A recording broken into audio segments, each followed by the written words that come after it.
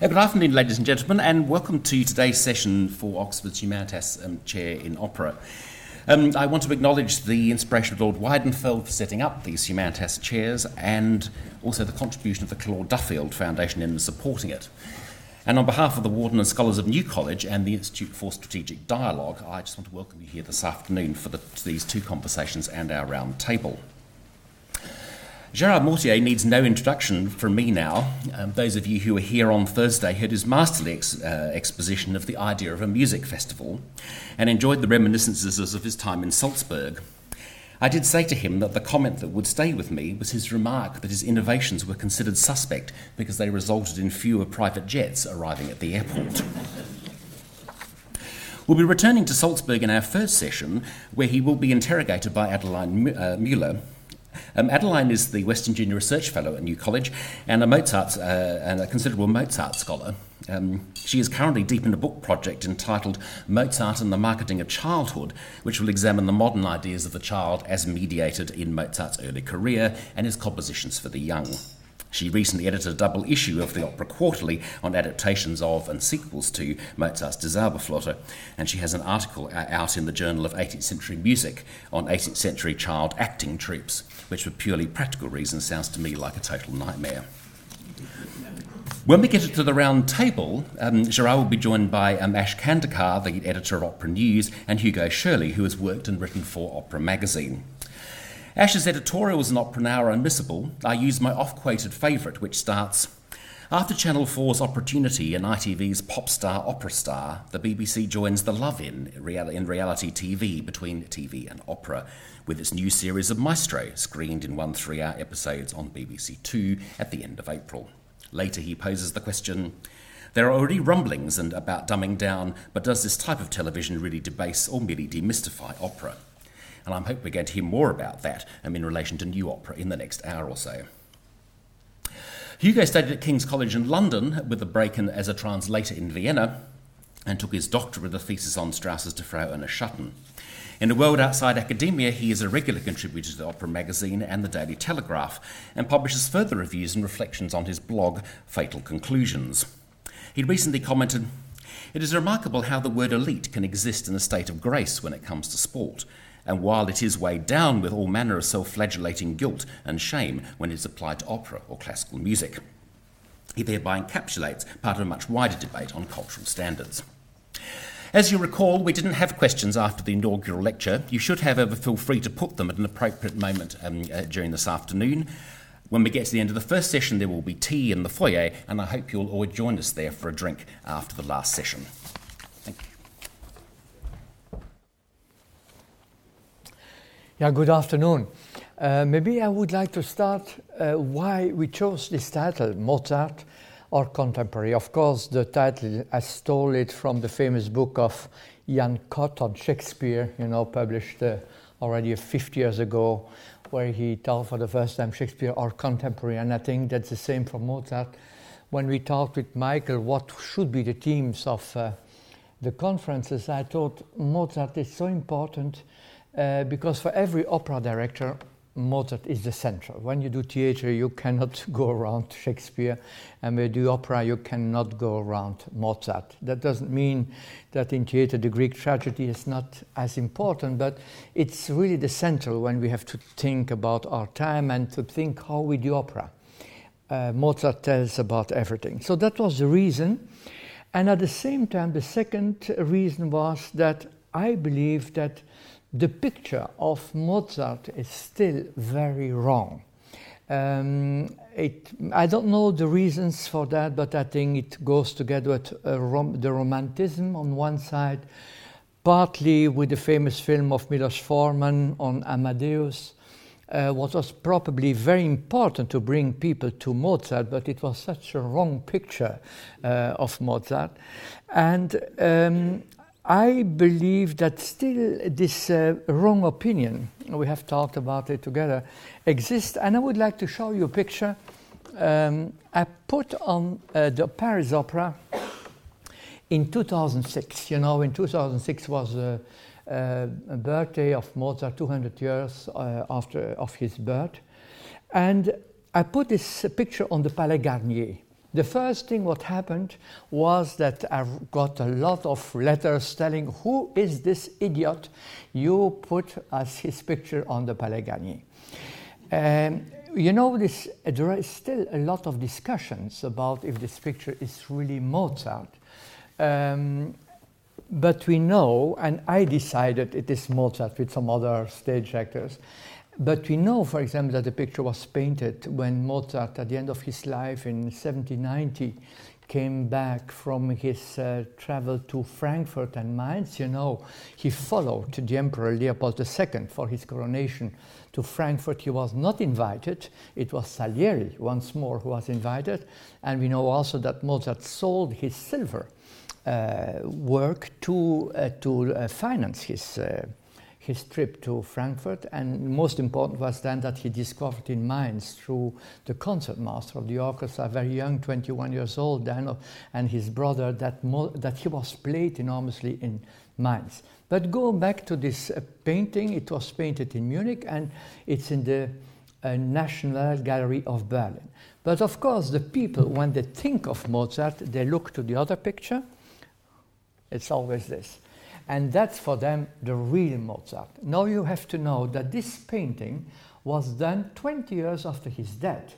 And it was painted on base of some documents what the sister of Mozart, who wanted a painting of him, has given. And so they painted. We know, of course, that he liked very beautiful robes, that he liked this very red color, Mozart. But if I may go back to the other one, to the first one, and we go to the opening, if you have doubt that it would not be Mozart, look to his here. It's exactly the same as the other painting. And we see also, we know, for example, that his left and right eye was not completely the same. And what I like on this painting is the power of the eyes. It's also about his character, that he was a man, charming in a certain way, with a very lovely face, but not special beautiful. And this absolutely, I think he knew what he wanted, that I like. At the same time, you feel it's 1 year about his death. It was painted about in November, even less, it was 10 months. And you feel already in the face is a little bit thicker, you know, had a lot of problems with the kidneys. So I like very much this painting, and I wanted to take it as a symbol of the lot of wrong opinions we have of Mozart. So as a way of introduction to the questions what Mrs. Miller would like to ask me, I would like to fix together with you some important points, opinions, who are my opinions probably, but who are represented by some writers and biographies who appeared the last 15 years. It was very important that, for my feeling, a lot of biographies like the Austrian one, Schenk, I would not consider to the students that you have to read the famous Schenk book. It's always, he's telling always about the aristocrats Mozart knew with all the details. The most important for me the last 10 years is the one of Maynard Solomon, who was in New York, and who wrote also marvelous on Beethoven. Then a book what is not known and very special, another book what was not sold in Salzburg when I was there. It's the book of Kepler, because he was from the DDR. He was also communist for the Salzburg one. It's a great book because he published it when he was 19 years old, and he worked his whole life on Mozart, what I really consider as one of the best. Then a small book of the famous writer, you know, who wrote a book on history of the civilization, development of process of civilization, of Norbert Elias, who wrote this marvelous small book on Mozart, not completely finished, but with all his writings are published. And I would say this gives our new, and you told me also, maybe you can talk then later about the book about rhythmic process in Mozart, and yourself are writing, I think, a very interesting book. So that's to say where I tried to study Mozart to perform. But it was typical that these books, if you would walk now in Salzburg, you will not find this, Maynard Solomon maybe, but Kepler you will still not find in Salzburg. And the only one, what I think is very good, is the one of Einstein. Who is maybe one of the best. The Wolfgang Hildesheimer's book, for example, I would say what is telling a lot about the love stories and his very vulgar way of writing many times on love. I think this is exaggerated, not exaggerated, but it puts in a wrong light, because it was 18th century. We didn't have the Victorian period, so it was a completely other time. What are the most important things before our discussions, what I would like to remember? Let's have a look to the travelings of Mozart. What is important for me in the first is that Mozart lived 35, 36 years, so that's about 13,000 days. He traveled through his life about 4,000 days. He was traveling through Europe. It means 1/3 of his life is traveling. And you must know, when you see where he traveled from London to Naples, knowing that in that days you could travel maximum about 15 miles, about 15 miles, 15 miles a day. That was the most you could do with a postcoach. You say in English the postcoach? Yeah, postcoach.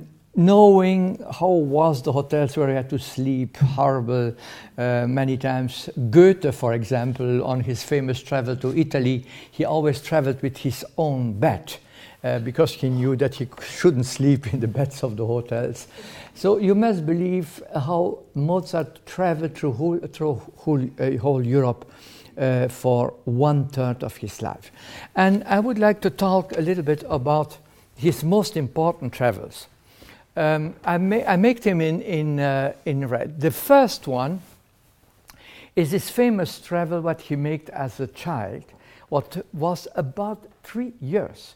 You must believe that Mozart, his mother, his father, and his sister went through whole Europe for about 3 years, so they changed. And this was the famous traveling as a wonder child, a child prodigue, you say in English. The child prodigue, it's very important because later, when Mozart will go back to Paris, they will not recognize. It was really the moment where Mozart was considered much more as a circus artist as really an artist. You know, he had to play on the piano, and his father covered the piano so he could improvise. This journey, it says a lot about Mozart, why it was so difficult later for him to convince, for example, d'Alembert, the famous encyclopedist, when he went on his travel to Paris. The 3 travels to Italy, the most important is the first one, because in this traveling between 69 and 71, this was a travel of about 2 years. But when Mozart left, he was a child. And when he came back, he was an adolescent. We know that he lost his voice. His voice mutated when he was in Naples. And all the same time, it's so important because he was alone with his father. And this travel, 2 years with his father, sleeping every day in the same room, explains so much about this enormous, intimate, and intense relationship with his father, and will explain why he had to go away from his father at a certain moment when he went to Vienna. It was not only to go away from the Colorado archbishop, but it was also Oedipus who had to kill his father in a certain way. This travel is very important also because he met all great personalities of the world of music. He, the greatest composer of Martini of contrapoint in Italy, he was accepted by the Pope. He got the order of the Pope. He got his famous painting. So you must believe a boy who left at the end of his 12, 13 years until the beginning of 15, who met all the greatest people of his time, intellectuals in Italy, that it was so important and will explain a lot on his psychology later when we have to study that. The next much important is the famous one to Paris. He was 77, he was 21 years old. He left when he was 21 and he came back then about 1.5 years later. It was the first time that he went alone with his mother because his father didn't get the permission of the archbishop at that moment. And Mozart writes in a famous letter what I like very much, his quote, "Jetzt bin ich der Papa." Now I am the father, he said. So that to tell also, to make him free of his father, he went alone with his mother. But he had this very horrible situation that his mother died during this traveling. What always his father will say that it was his fault, that he didn't take care of his mother. What was not the truth. Mozart suffered very much about this, but that is the first point. So it didn't arrange the relationship between the father and the son at that moment. The second point was that Mozart discovered that his first traveling, where everybody wanted to see him, where he went to Versailles, where he was very upset that Madame Pompadour didn't kiss him, you know, that's all in the letters, it's the best you can read about it, what says a lot about his personality. But that now he discovered that d'Alembert, the famous encyclopedist, that d'Alembert, where he lived in his home, who lived together with Madame d'Épinay, the other famous woman in Paris at that moment, didn't like at all. He told to the father, he wrote a letter to the father that Mozart was not prepared to accept the society in Paris, that he didn't behave as he should have behaved. That's interesting to know because d'Alembert, of course, knew very well Rousseau. And Rousseau was the one who came also from lower family, but we know that the theory of Rousseau would never have been introduced in the Paris society if Rousseau would not have had this style of the Paris society. Mozart couldn't accept. He didn't want to make antichambre. When he had to wait 1 hour, what was normal to be accepted, he left.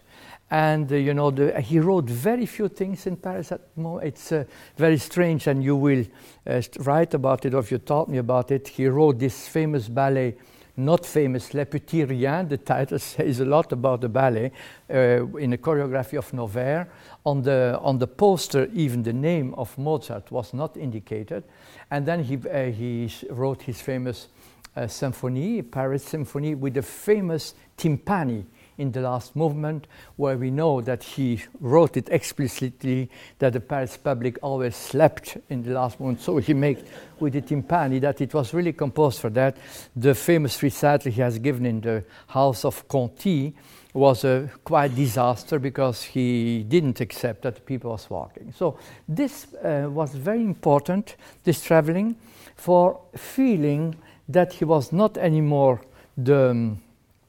the prodigy child, and to find out also that his problem would be that at the one side, I will come back on that he wrote in a style what this aristocratic public liked enormously, but that from his behavior he could not adapt himself like Goethe would have done marvelously. That was the difference of Mozart. He was a really bourgeois who couldn't accept the style of the people. There is one more point on this traveling.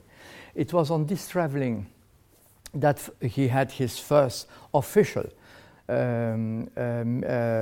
love relation with his cousin, de Basel, in Augsburg, but more important that he also met with the Familia Weber.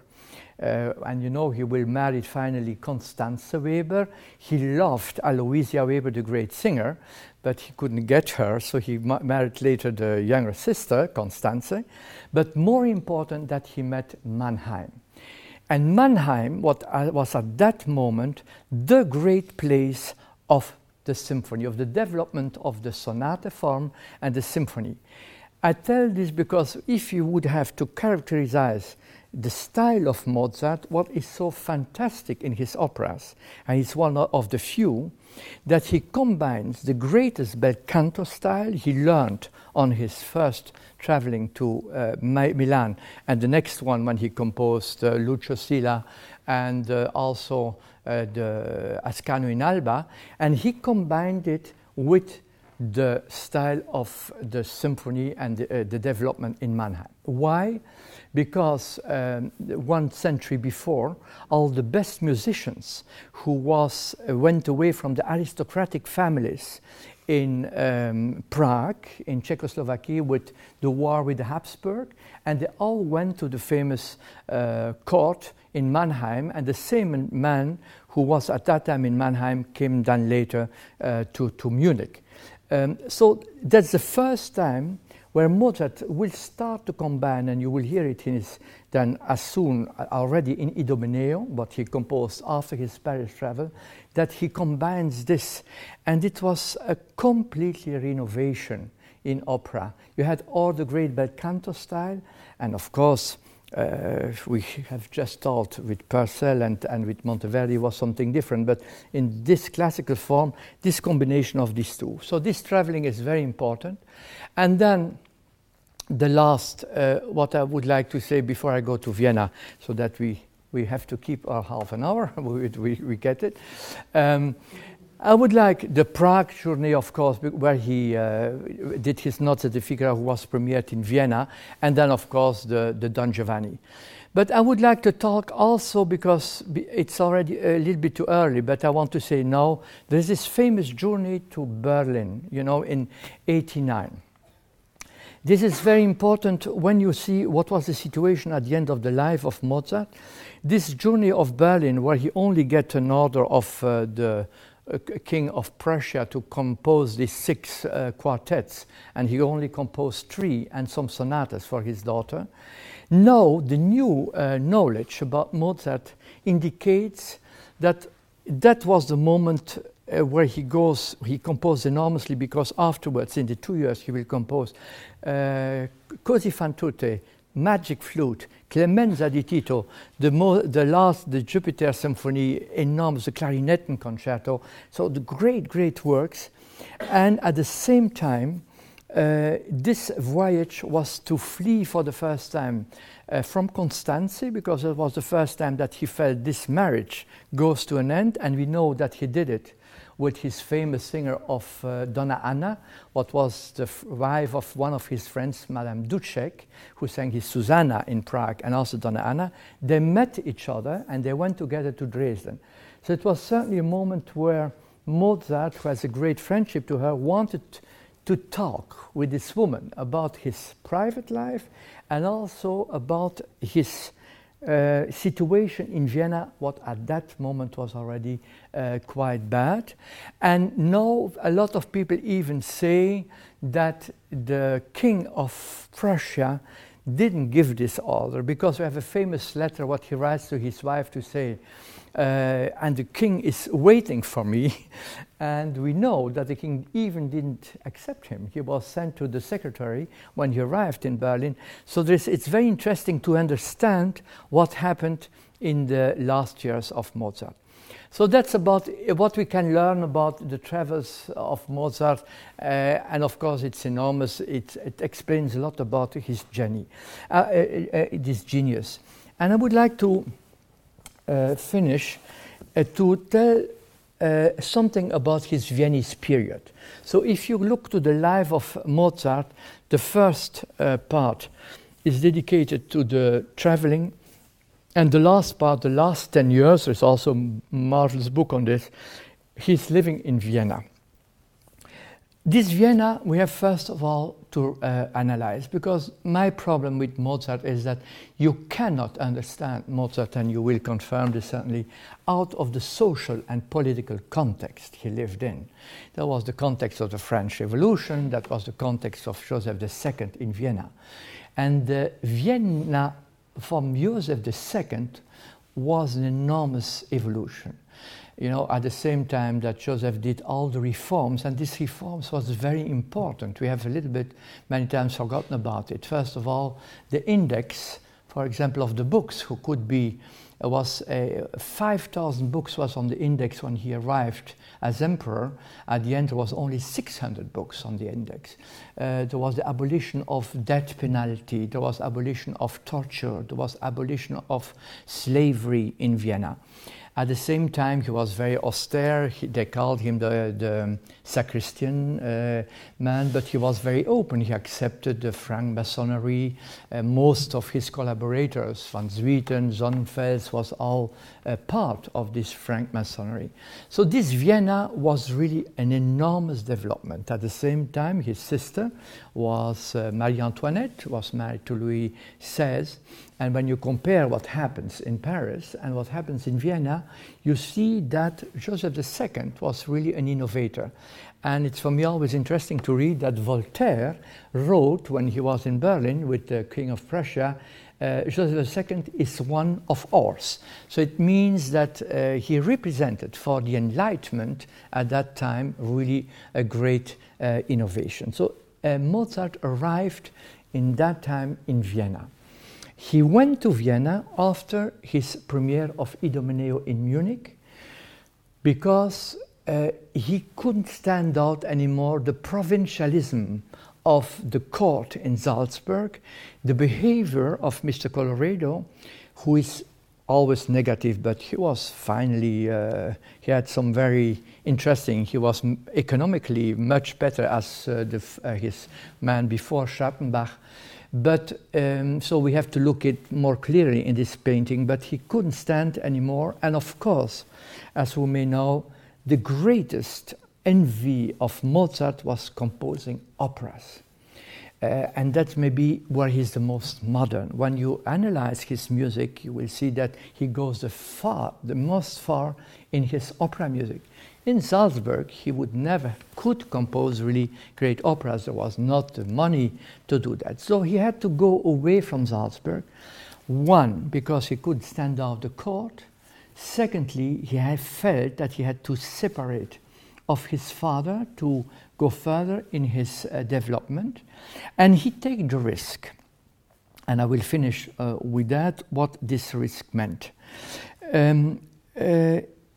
It was the first time that a composer decided, and I don't know if Mozart was very conscious about that he decided to be on his own without an employment of an aristocrat or of the church.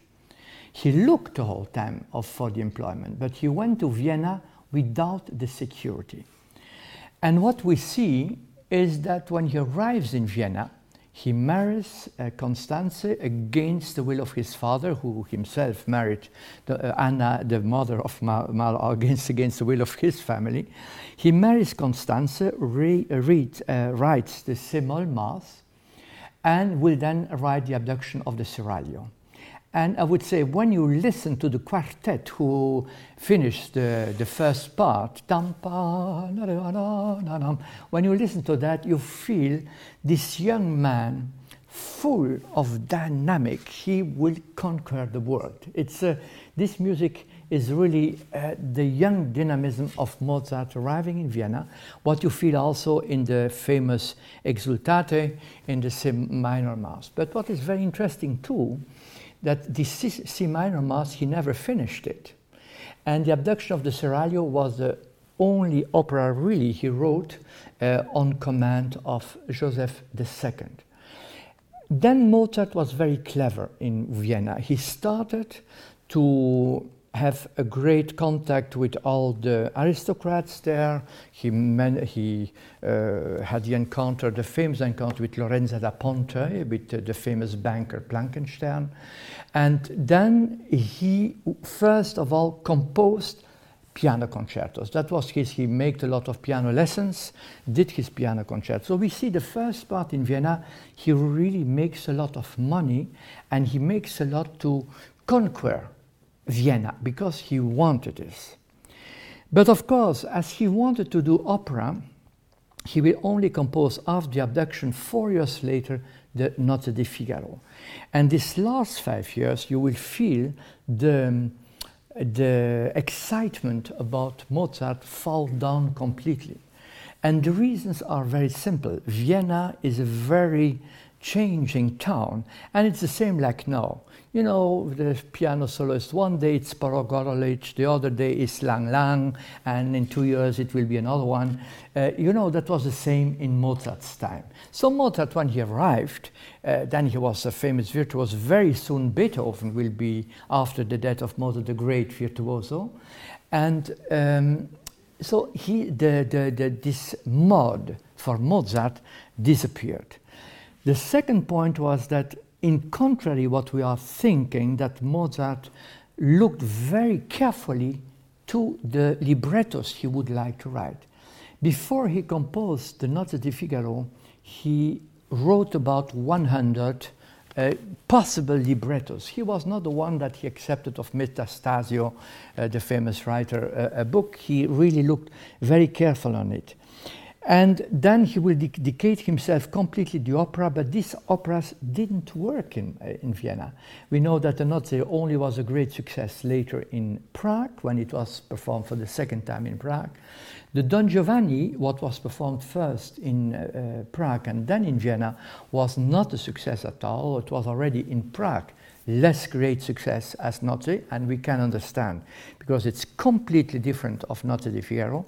It's one of the most modern operas ever written at that time, and only with Magic Flute, and that's for me very important, he gets again success, but not in the theater of the aristocrats.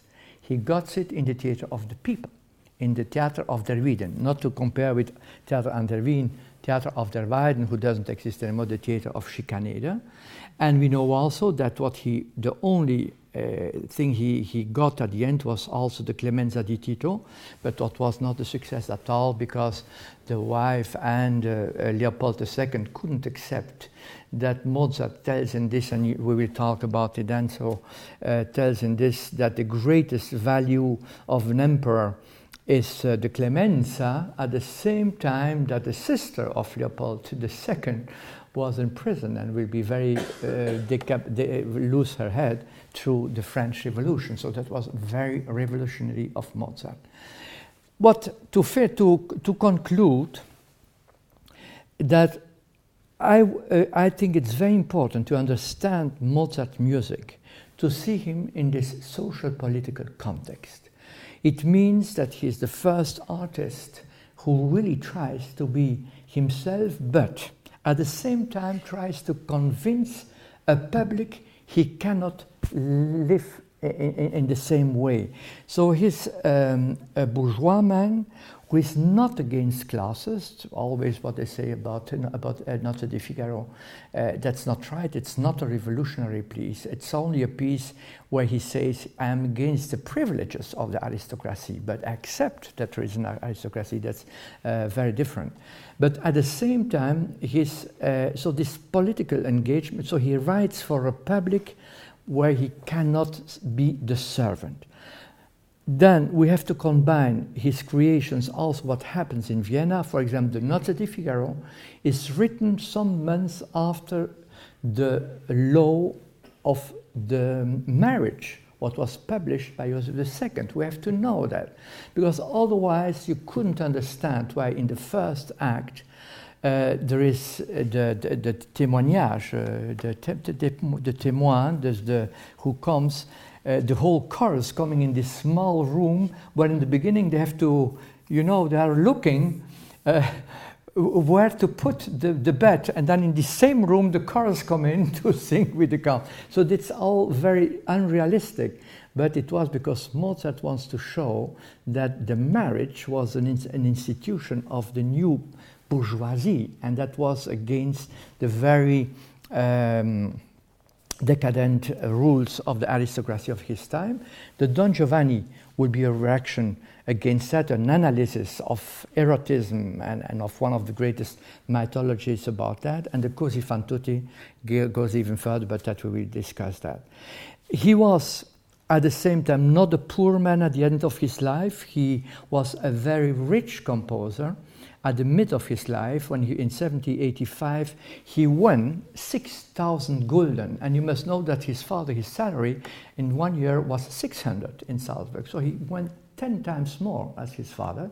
And we know that then he lost money because his aristocrats, the war with Turkey. But we know then that in the last year of his life, he, in contrary what you can read in a lot of books, he paid back the debts he had to Mr. Puchberg, not what they say he lost. No, he won a lot of money in the last year of his life, and we know even that he was invited to come to London to write 2 operas, and that he started to study English. What is fascinating for me too, he talked English, not completely, but he taught perfect French, Italian, German, so he was a European avant la lettre, we can say. And that all these wrong opinions about Mozart is very important to analyze them, because otherwise we cannot give the importance to the importance of this music. And the one who like the piano concertos of Mozart, to understand this, what it means musically, is to compare the 2 concertos in the F major. What is really a piano concerto he wrote for his public, and some months later he writes a famous D minor. And the D minor concerto, when you listen to this is a concerto of Mozart. That was the style he wanted to write. What he always realized in the operas, and what he couldn't do not always in his other music. So I think with this beginning thoughts about Mozart, about wrong conceptions for my feeling, we are well established to start discussion. Great, thank you so much, Mr. Mortier. It's such a treat to hear you give this overview of Mozart's life, because I feel in some ways it sort of mirrors your own approach to Mozart production throughout your career. And what I mean by that is that what I find you passionately advocating is a return of a sort of a more dangerous Mozart. Mm-hmm. So this was a composer who, as you say, he went on this long tour as a child, when travel like that could actually be life-threatening, and I think all the members of the Mozart family at one point were at death's door on that prodigy tour. So Leopold took an enormous risk, taking his family on the road at such a young age. Then Mozart, in his adulthood, makes his way to Vienna without the security of a court appointment, and is basically, working for a living, kind of commission to commission, opera to opera, living from paycheck to paycheck, as it were. He lived a very sort of dangerous life for his time in terms of working without the traditional safety nets of a court appointment or a chapel appointment. I think that very nicely reflects your own approach to Mozart. I mean, ever since your days at La Monnaie, you've been considered, one of the best artistic directors for pulling together contemporary production that is very historically informed, very much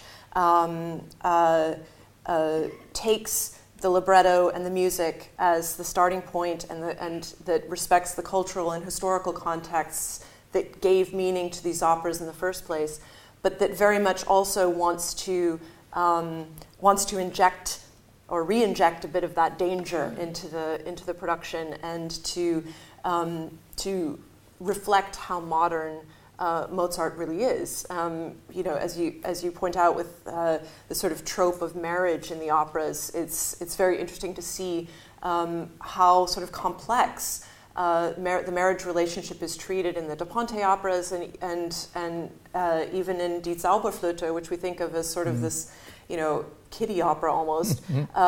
It's really quite radical, the way that marriage is vaunted as as sort of replacement in a way for aristocratic rule. I mean, Papageno and Pamina actually sing, man and wife, wife and man, reichen an die Götter an. They're like gods, and that's actually very sort of radical and provocative. So it was wonderful to hear you give this introduction to sort of your Mozart, your portrait of Mozart, because I feel in many ways it helps us to understand your own approach to cultivating a more modern take and a more sort of risky and complex take on Mozart than I think before then had actually been allowed to this composer. He'd gotten a little safe, I think, and a little comfy. And so I very much appreciate some of the productions that you have put together that have really made him a more complex figure for all of us. And so I guess the first question I wanted to ask when I first found out that I would be conducting this conversation, I thought purely selfishly what I would most want to ask you right off the bat, and what I'm assuming some in the audience might also like to know, is how you go about planning a season at an opera house. I mean, for singers, the sort of creative unit, as it were, for a singer is a role, right, in opera. And for a conductor or a director, the sort of creative unit that they're preoccupied with is perhaps a production or a single opera. But for an artistic director, you can really think of the whole season as a kind of a work or creative unit in and of itself. And I know I know that's true for you, because when you became the artistic director at the Salzburg Festival, you initiated the practice of giving each season a theme that you would then allow the operas to kind of come into conversation with each other in a very interesting way around that theme. And that's a practice that I know you've continued at the Teatro Real. So I would just be sort of curious to ask, what is the process of creating those themes, that sense of operas in dialogue across an entire season? I know there are many competing, often, interests that go into putting a season together, but you seem, as I think we all know by now, if we didn't before from following your work, that you're incredibly thoughtful about the sort of aesthetic that you want to project in a given season. So perhaps you could just take us through either a season at Salzburg or the most current season you're at Teatro Real, where you've done these two new productions of Da Ponte operas, and just talk us through a little bit of how you envisioned that season working.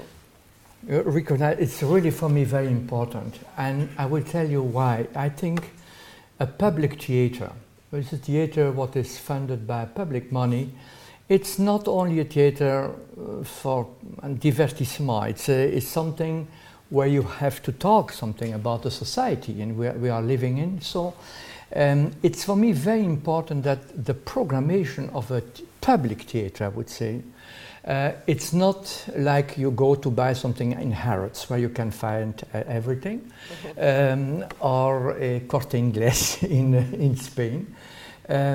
I don't want either that an opera, what we see more and more, is a little bit like a cemetery where you put a flower on a tomb every year on a different tomb. This year it's Verdi Wagner. We forget about Büchner. Next year it was Messiaen.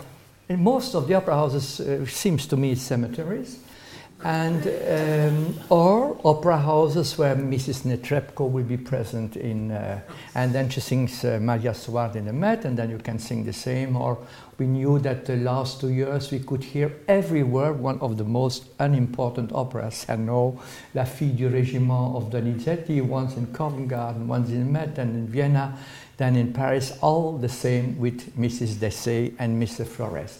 So I think that cannot be the sense of public theatre, who are funded with enormous millions and millions of euros of the society. But it doesn't come from me. I was always, in my 20s, I followed very much what was happening in the theatre, and the two theatres who inspired me very much was in Berlin, the Schaubühne, and that time with Peter Stein. It was Peter Brook in Paris, first here in England and in Paris, was Patrice Chéreau and Ariane Mnouchkine. And that was at the end of the 70s.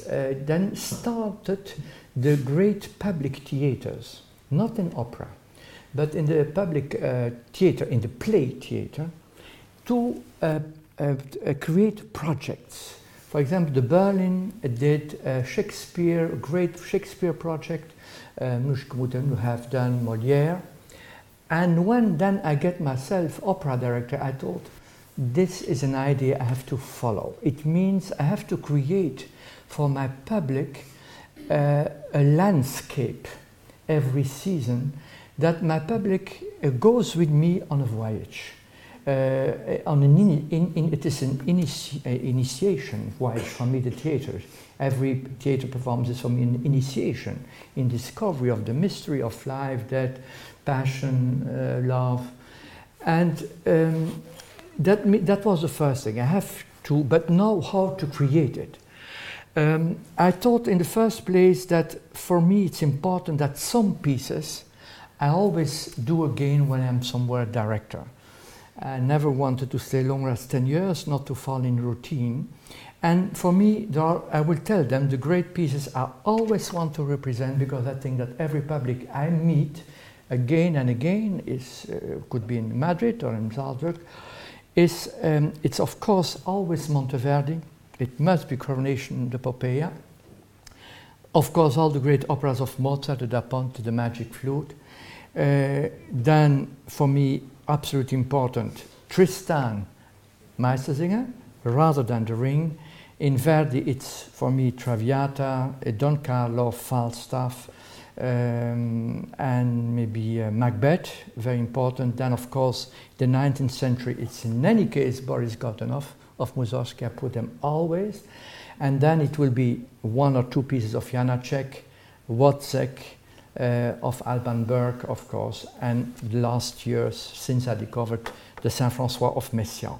That means in the 5-6 years I'm somewhere, I will in any case propose these pieces to the public because I think they are central for the understanding.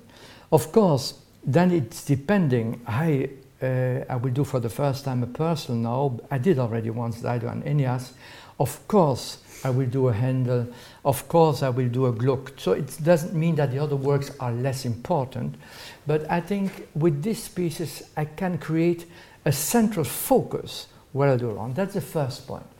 Then a second idea in this connection is that some pieces, who are maybe not the greatest artworks, but very good artworks, or the public should know, that you can have another light on it when you combine it with another work. I give one example.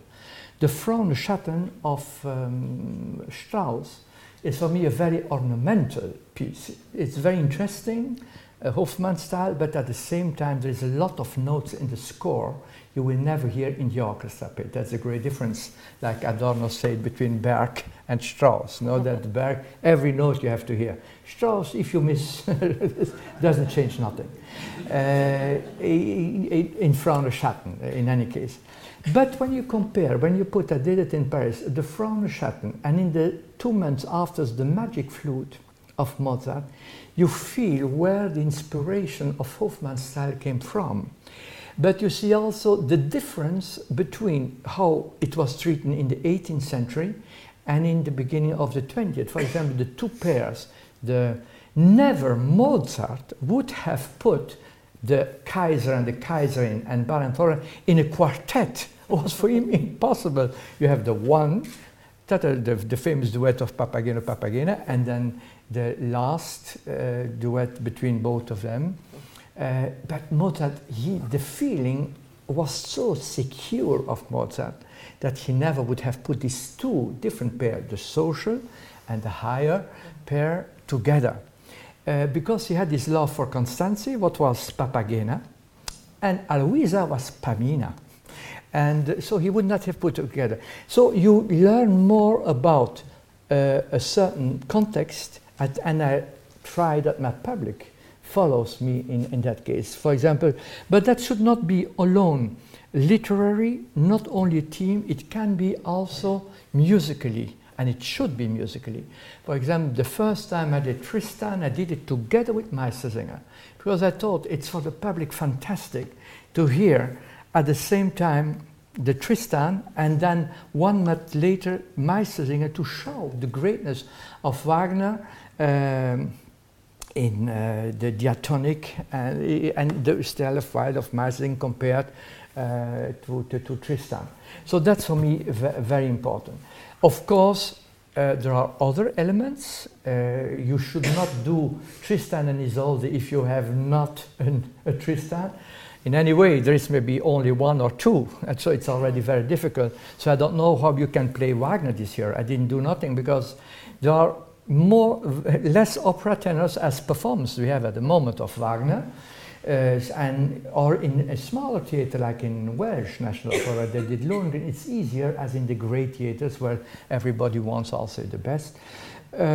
So it should be necessary. I would not do also an opera when I have not the team of conductor and stage director for an idea I have on this opera, because it's true that I have already my ideas. I did already 5 times Don Giovanni, so always I want to do something, a new aspect of Don Giovanni, and I have to find. And finally, I have problems, and that will be maybe for you a discussion also.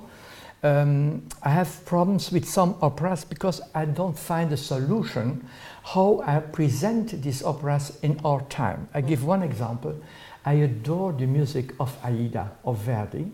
I never did it in my 35 years of career because I don't know how I present a triangle situation, what was typical end of 19th century, also a little bit Verdi, Strepponi and Teresa Stolz, and on the one side with Egyptian pyramids. So this is a very typical, it's a typical 19th century opera about love. It is a little bit inspired by Tristan, of course, and this Egyptian color. So I don't find a solution how to do it. Or for me, very difficult to do Rigoletto in this time. You have pieces who are dated, for my feeling, because they come from a certain social context, like Rigoletto. Of course, you can do Victor Hugo. You can, but the man, how you present nowadays Rigoletto on the stage in a time where it's already very delicate to talk about disabled person. So it's, for me, that's also for me very difficult. And then there are composers I don't play, but we will not, because I don't like it. And many times I have to do it because they would say, oh, you prevent people of knowing. So I have also to document. But it's true that I will not do a lot of, I did just Don Pasquale. That was really an exception in my life because Riccardo Muti wants to conduct it. So you do many times an exception, but that's a little bit the way I try. My answer is too long. No, this is wonderful. Yeah, well, I thought maybe what we could do by way of sort of a case study is talk a little bit about your first season at the Salzburg Festival, because when you there was a transition period, the 1990 and 1991 seasons, and then when you were finally the sort of sole figure in 1992, you came with a lot of there was a huge legacy that you were entering into, as you told us a little bit about on Thursday, and you sort of came out with guns blazing, as it were. You programmed an opera, La Finta Giardiniera of Mozart, that had not been performed at the Salzburg Festival for something like 30 years.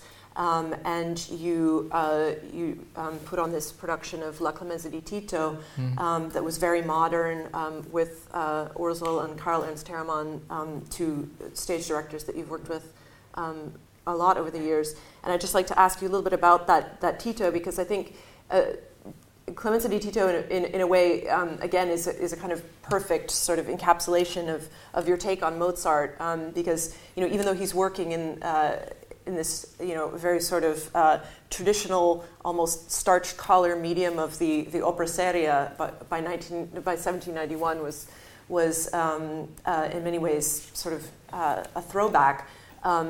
Mozart made Tito very modern. He threw out a lot of Metastasio's libretto and had a lot of new situations put in. He put in many more ensembles and duets, and so it's very much a product of the post-Da Ponte years. And I think your production of it for Salzburg really sort of set the tone for a whole approach that you would take to Mozart in the years to come at the Salzburg Festival. So I wondered if maybe you wanted to talk a little bit about the production. Shall I put up the images? Okay, I have a couple of images from this production, maybe so people have a frame of reference. As an introduction, say it's true, I believe as an opera director, as I say, this public theatre, you have to, we will look into that, I always looked for an opening production who was not shocking, but who take the attention of the public. No, that's a Don Giovanni. Yeah, that's the one. But I would like the other picture. You want the other one? Okay. The other one. Yeah. I would like first to say to give the example. In when my first opera direction was in Brussels, and I opened with Don Carlo. Of course, because I think the most beautiful melody in Don Carlo is the melody of the Flemish. So that was Flemish. That was the only reason. The next one in Salzburg was Clemenza. I will tell you after that why. And I opened in the Great Festspielhaus from the House of the Dead of Janacek. Because I thought for this public, I wanted to show, and I always remember the sponsor, what was Nestle at the time, he said, Mortier, you are someone, I have to invite my people to come to see From the House of the Dead, and I pay 200,000 euros for that. That's really a very big challenge. But finally they loved it.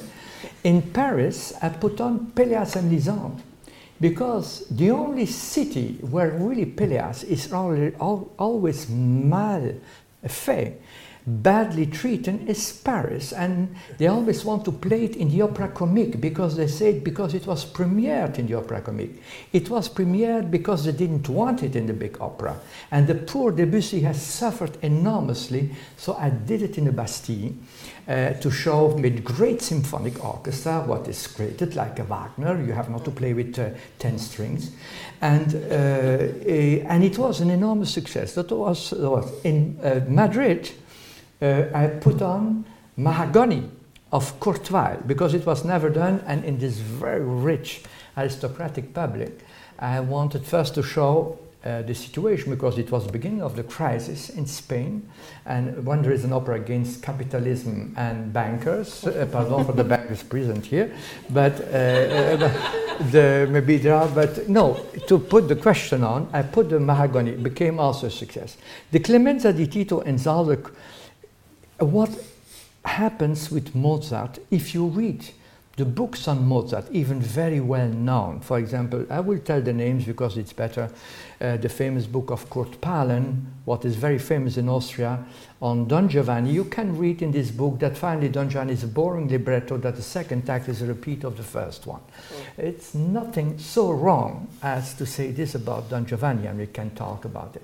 And Clemenza di Tito, until the beginning of the 90s, when you read in all books, it's always considered as an occasional work of Mozart, what he wrote very quickly, and therefore it would be bad. No, you know by Mozart, he always wrote quickly because he had it in his mind. And the only thing what was maybe not completely on his level is the recitatives. So we worked enormously on the recitatives in reducing it and with a less ornamental style, if I may say. We changed some positions also of some text, and I wanted to show the Salzburg public, what should be the center of Mozart cultivation, that Clemenza is one of the greatest pieces of Mozart, where, as you said, he worked on Metastasio because Mozart fought against Metastasio many times. He wrote very badly about him in some letters, and he changed completely the style of the opera seria. For example, in the opera seria, you had always the trio coming at the end of the first act. You had a very special rules. He changed that completely, but it stays an opera seria.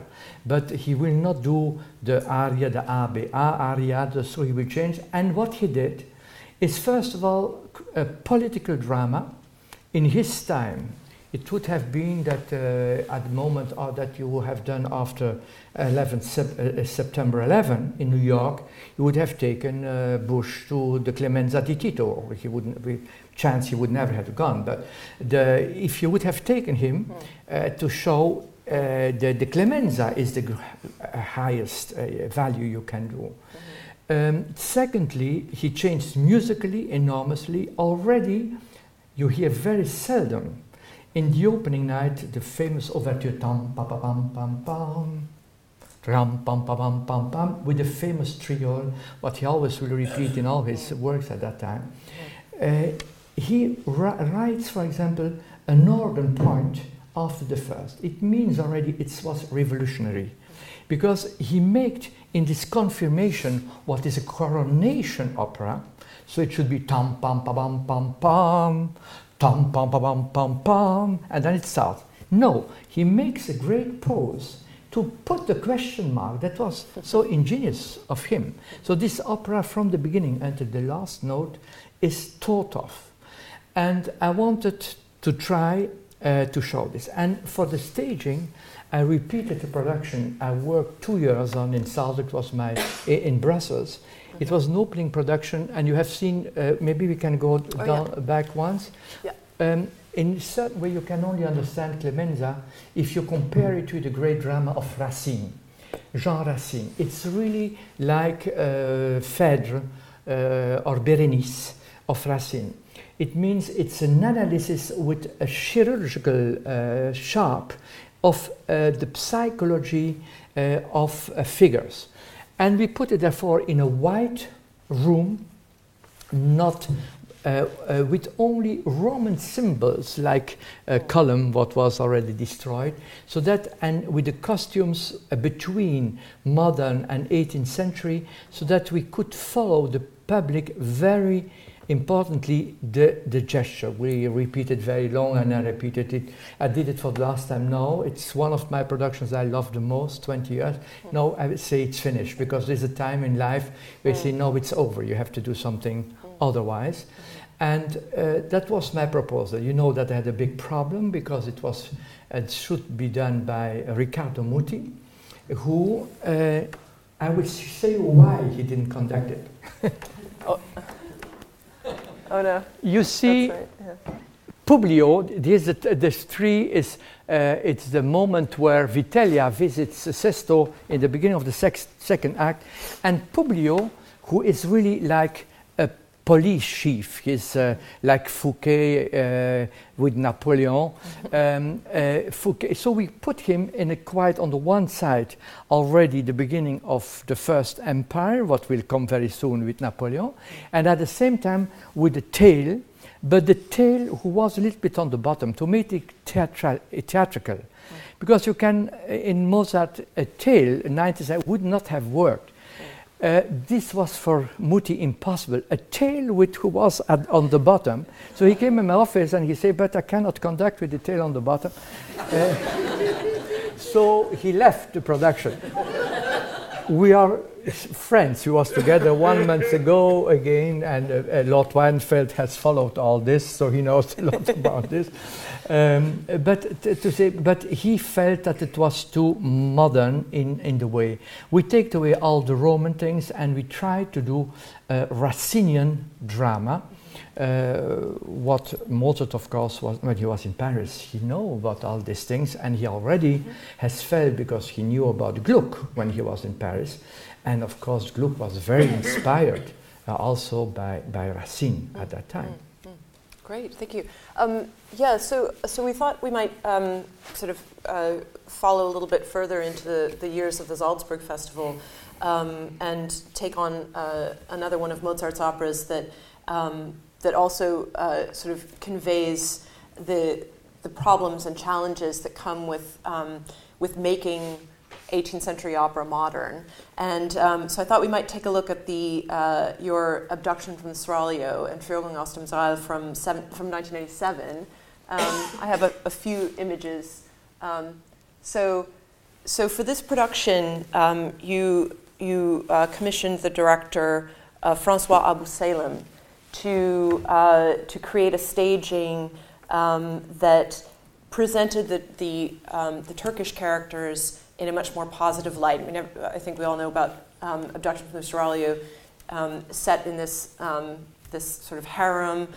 It's frequently very problematic for companies to put on, especially in the 90s, especially after Said's Orientalism. It's very difficult to sort of know how to negotiate the often uncomfortable stereotypes. But as we know, again, looking back to the opera itself, you can see that even in the way that Pasha Selim is written, he actually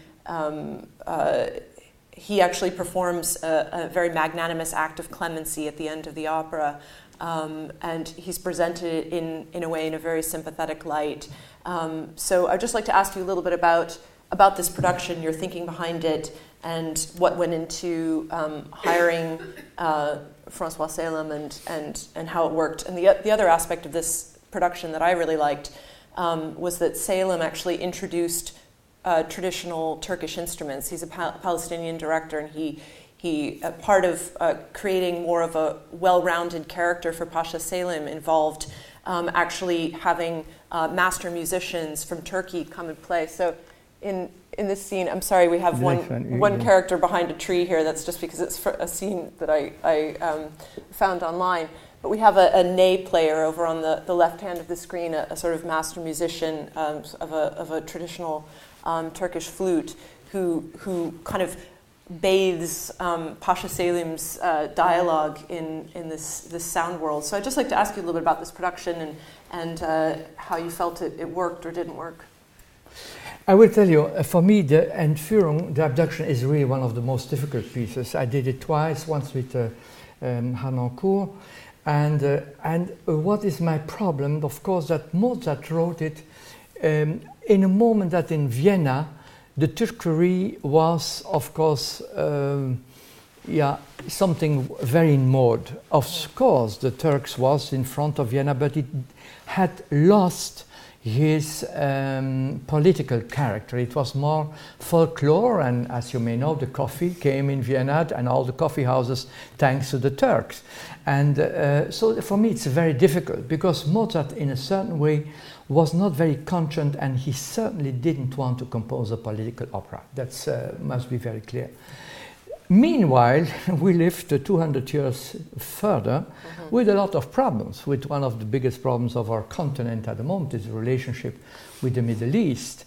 And so how you tell this story nowadays, because the last aria of Osmin is really a very fanatic aria.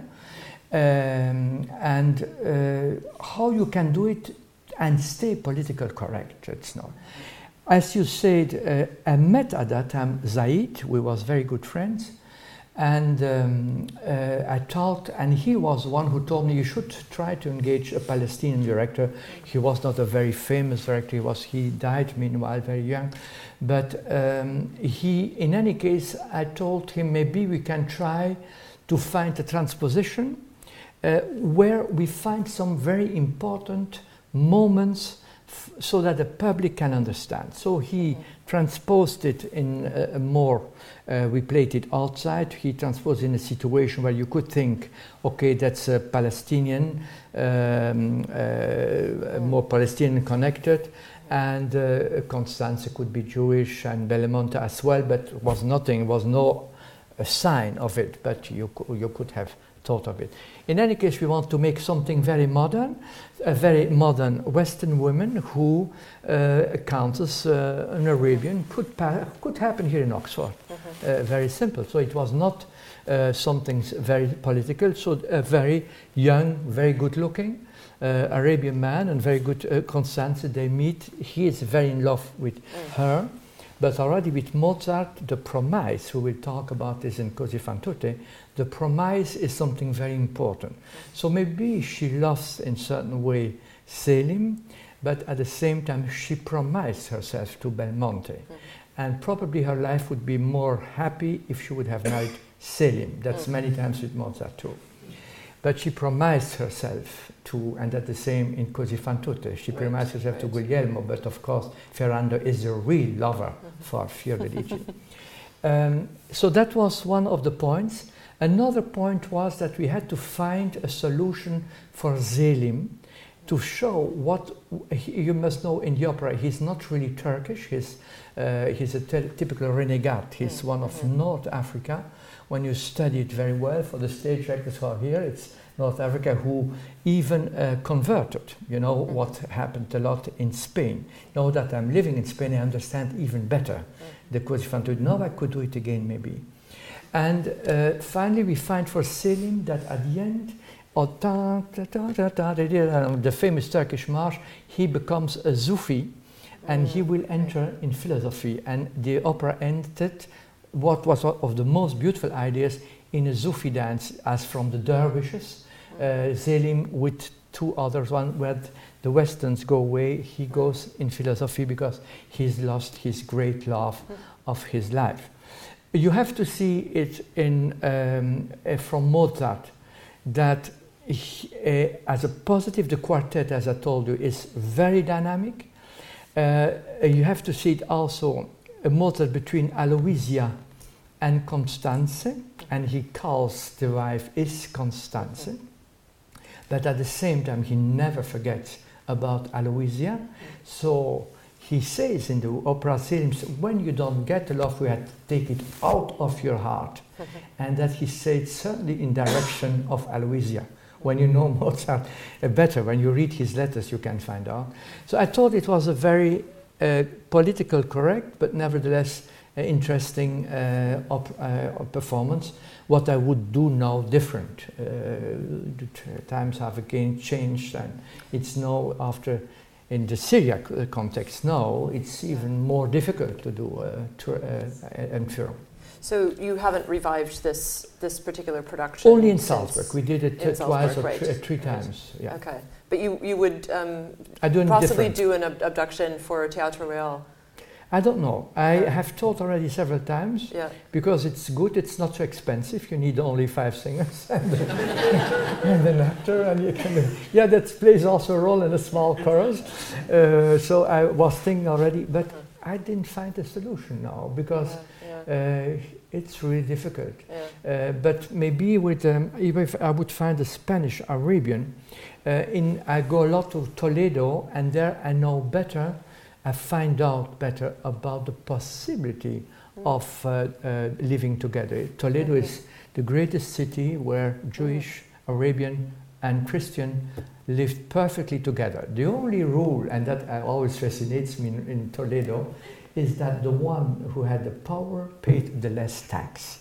So when the Christians had the power, then the Arabians and Jewish paid more tax and otherwise. So that was a good rule of Toledo. Great. I thought we could maybe wrap up a little bit by talking about your most recent season at the Teatro Real, where you've staged two of the Da Ponte operas, Così fan tutte and Don Giovanni. Both of them are co-productions with other theaters. And I'd just like to ask you again a little bit about, the politics maybe of staging Mozart outside of Austria. Because, I mean, you staged Mozart, for 10 years in sort of the heart of the Mozart cult or Mozart culture worldwide. After that you were at the Ruhr Triennale and then Paris Opera and now at the Teatro Real.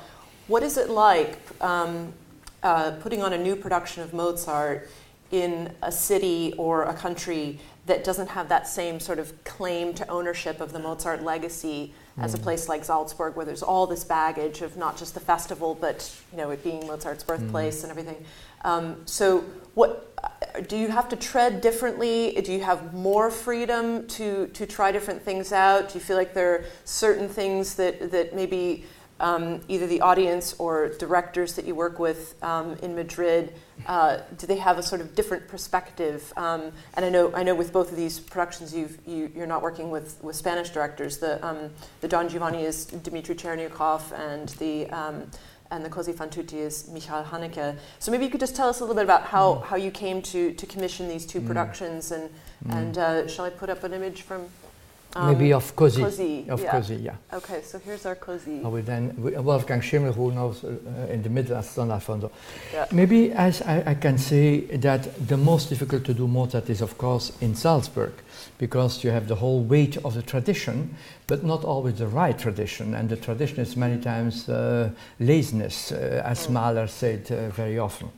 The other point is that you don't have the rehearsal possibilities in Salzburg that can wonder you. But in Salzburg, the Vienna Philharmonic would never do more as two-stage orchestra rehearsals. And when you do a great new project, you need 6, maybe, you need to work. So that was I would say, the less good Mozart productions in my career I did in Salzburg. I did only a very good Entführung, Don Giovanni with Patrice Chéreau, Clemenza, an interesting but very brute Nozze di Figaro with Marthaler. But that's not but to say, when we look into our opera world nowadays, I think it's much better to do Mozart outside, and I find out also in Salzburg that they didn't do very much the younger operas, and very beautiful are the Finta Giardiniera and the Lucio Silla, of course. Now, about Da Ponte, and I hope that with this I can introduce also some questions, because the greatest questions that we talk with Michael always comes up is about the staging, of course. That's always the most discussion with the public.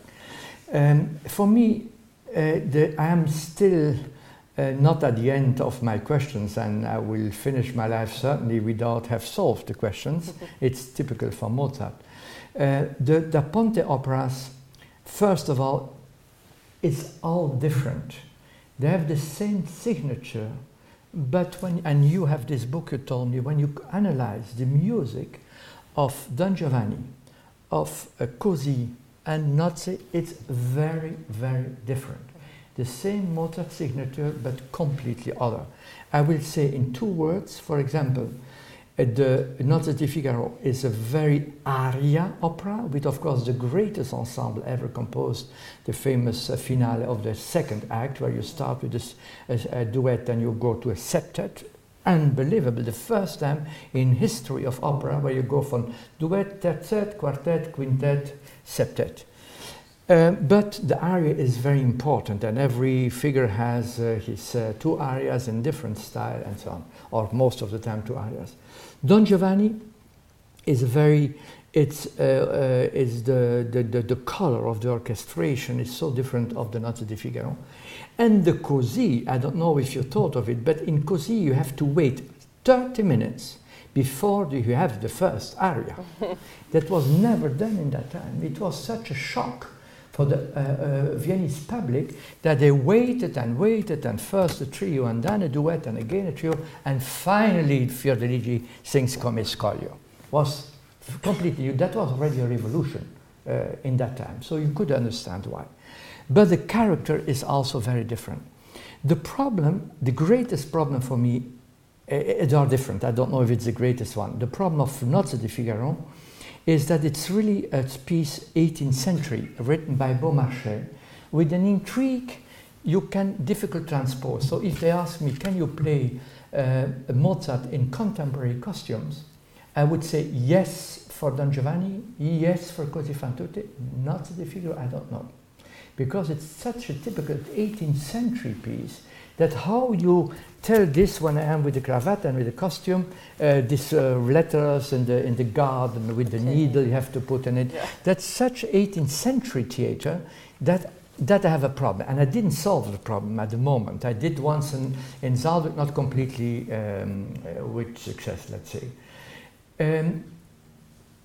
Così fan tutte is the most difficult because you have this, first of all, since the sexual revolution of '68, and now this the changing of sexual partner is become so normal that it's normal. I don't say that it's maybe normal, but it's so habitued that of course how you show Così, that's the first problem.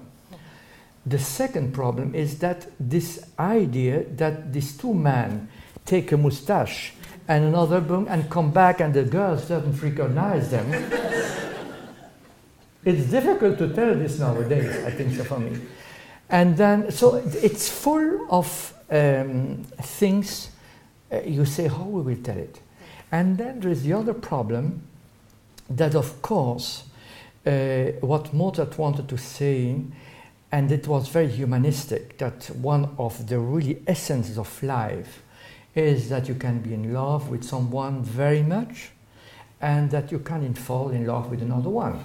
And that it's moral, you have not to condemn this. That's, first of all, human situation. And the only question of Mozart is how we deal with that. Because it was the time where Mozart, it's always connected to his personal life, that Mozart knew that he started to have also other relationships, but he was not very happy about it. He was not very proud of this. During the time he was at Schikaneder preparing the, but he knew also that Constanze had this relationship with his pupil, the famous Susse Meyer, who will finish, and he knew about that, and he was very generous about it with Constanze, you have to say. But he knew all these things, so he was living himself in his personal, sexual, erotic life, the situation of Così fan tutte, and he writes it in that moment where he's where he went to Berlin, a very bad moment of his life. Now, when we discussed it with Haneke, the first thing we had to find out, what want we to tell to the public? That it's bad, that you change of... No, that we didn't want to tell, where you have more divorces at the moment, as much 50% of couples are divorcing. But what we wanted to tell, and that's very Mozart, that when the women at the end, and Fiordiligi feels sorry for Guglielmo, it's because she promised herself to, and that's the beauty of the piece. And that was Mozart. This is how we deal with the promise in life. Promise is something very important. It's very important in human relationship, in everything, in contracts. You promise. And you have not to sign a contract. Once you have promised something, you keep your promise. And Fiordiligi is not sorry because she will love more Ferrando, but she knows she has promised. So that was the first point. The second point we decided, and it worked very beautifully, is that the two know that this is a play, because the two couples are so in love with each other that they say, nothing can happen to us. We are stronger as the erotism. So that means in this scene, you know that the famous duet where the women normally are alone after the first scene and they sing with the portraits of their lovers, they are present. And we take inspiration in the Liaison Dangereuse of Laclos, where the couple, where Alfonso and Despina will try to convert the two lovers, prove them that love is not forever. So that was the second, and that made it much more. So we have a moment in the opera where the women see that the man will go because very machist. They want to show Don Alfonso they are strong, and the women feel, ooh, that will go wrong. And fantastic is after that, the Guglielmo, I can show you, we should show it, has seduced Arabella. He is completely lost, and he starts to drink even, because he feels very badly. After he seduced the friend of his best friend, we should never forget. It's his best friend and he seduced his lover.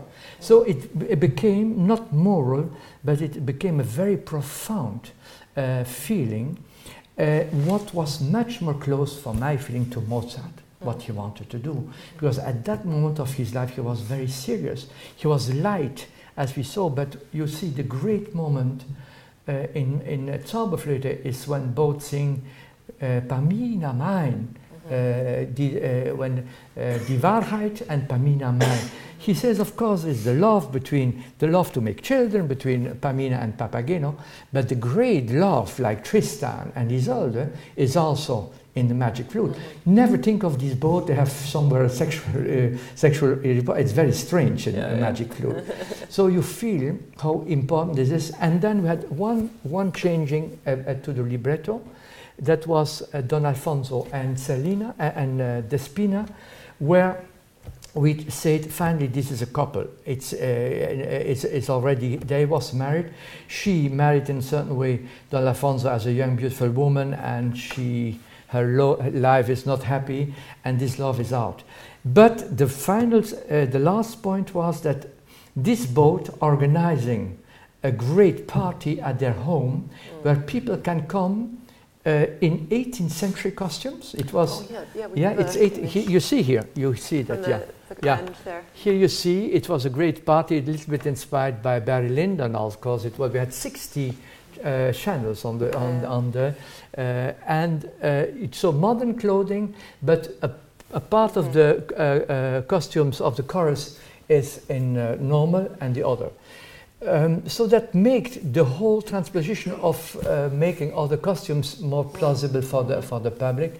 I believe it's one of the greatest productions I ever did in my life, but we rehearsed 2 months, we prepared 2 years. We rehearsed 2 months, but these 2 months everybody was together.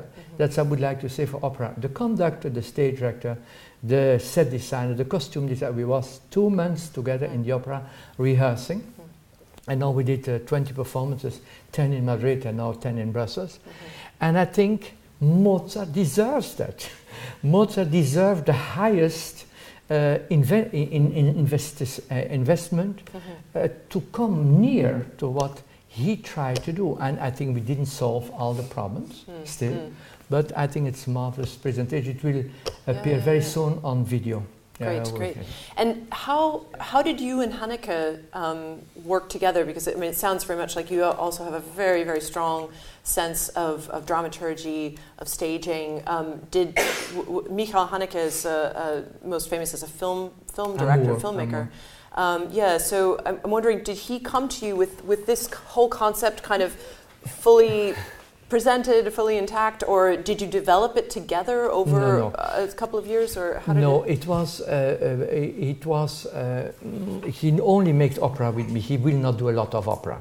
So we have done the Don Giovanni, what was very controversial but fantastic, I thought, and the Così. And just maybe we do once in our life. We are the same age, so we will know. I don't know if we will do it, but not the Figaro. No, Hanneke, he develops completely himself. But he told me about it, and he asked me, and then he asked me to come to the rehearsals.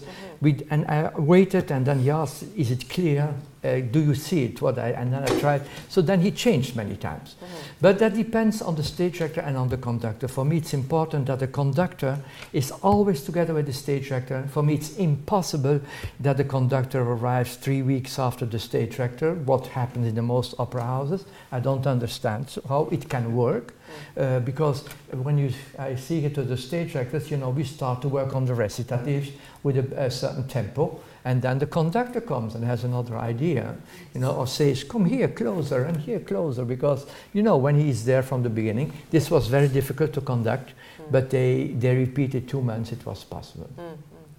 I feel like I could. What was interesting that Hanneke decided to do his film Amour after we decided to do Così, because he wanted to reflect on love through an older pair where one is dying.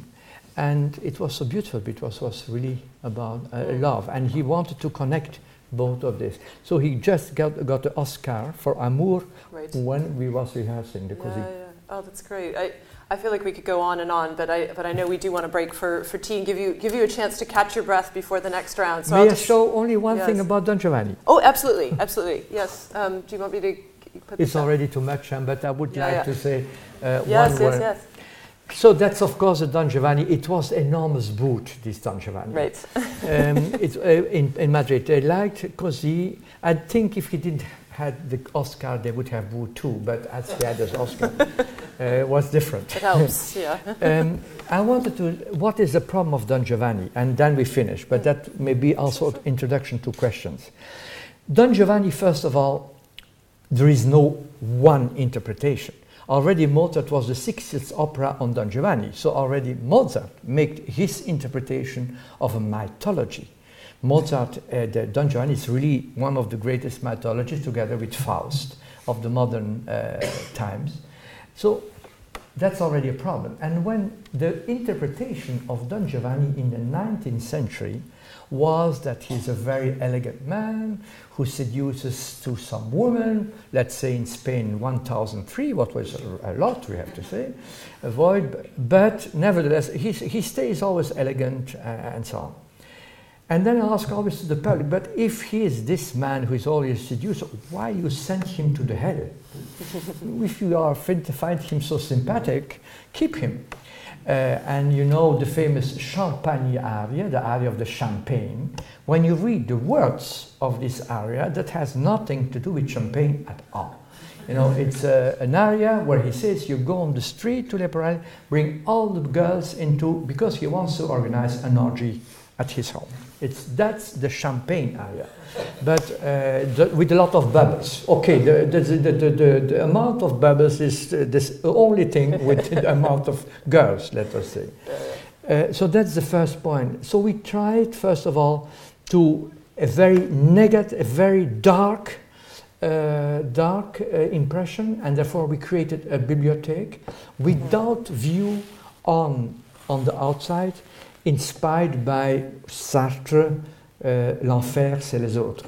Hell are the other ones. Because here it's really the other ones. It's Don Giovanni, he's hell for the other, and the others are hell for Don Giovanni. With books, nobody reads a book. The only time someone takes a book is Leporello to show all the names of the women who was seduced. And otherwise the books fall on the head, and the contour is killed by the books, so the books who have no sense anymore, who no one reads. And finally, Don Giovanni, typical for our time, as the burnout figure. Oh yeah, that's Here great. You see. can really see him. So at the end, you will see the end with the contour. It's someone who will imitate the contour, and he is a burned out figure. But what is interesting in this staging, that all go out of this hell, of this inferno, and Don Giovanni stays, and you don't know if he's really dead or not, but he stays in this inferno. So it was a very intellectual interpretation. So, but I think it worked. It was very specific that the young people adored the production. It was a big fight every night between what I adore. I adore if there is a great debate in the place. And it was, in any case, that was one of the possibilities. But I did another one with Haneke, where Don Giovanni was the typical young banker, great cars, fantastic woman, but who wants to suicide himself before the Champagne area, and who will be finally thrown out of the window of a high building at the end. That's the so was booed also very much in Paris, of course, at that time. No, it's a cult performance. It's very strange, with renewing many times. The first year it's booed, and then when you keep it. But I have to say that I am not in favor of a lot of contemporary staging who have nothing to do with the music. For me, it's always out of the music that I try to build up. Otherwise, for me, it doesn't work. Well, that's a wonderful segue to the second half of the afternoon, which we'll all be able to enjoy after a bit of refreshment. Now, and I like to say look forward to many more challenging productions. And I think we all know after this conversation that we need to really have a season subscription to a Mortier theatre in order to truly understand the full sweep of the aesthetic vision. So, I would be happy if you did. Yes. So thank you very much for an enlightening conversation. I very much appreciate it. Thank you. Yeah. Thank you. Thank you. Thank you. Thank you.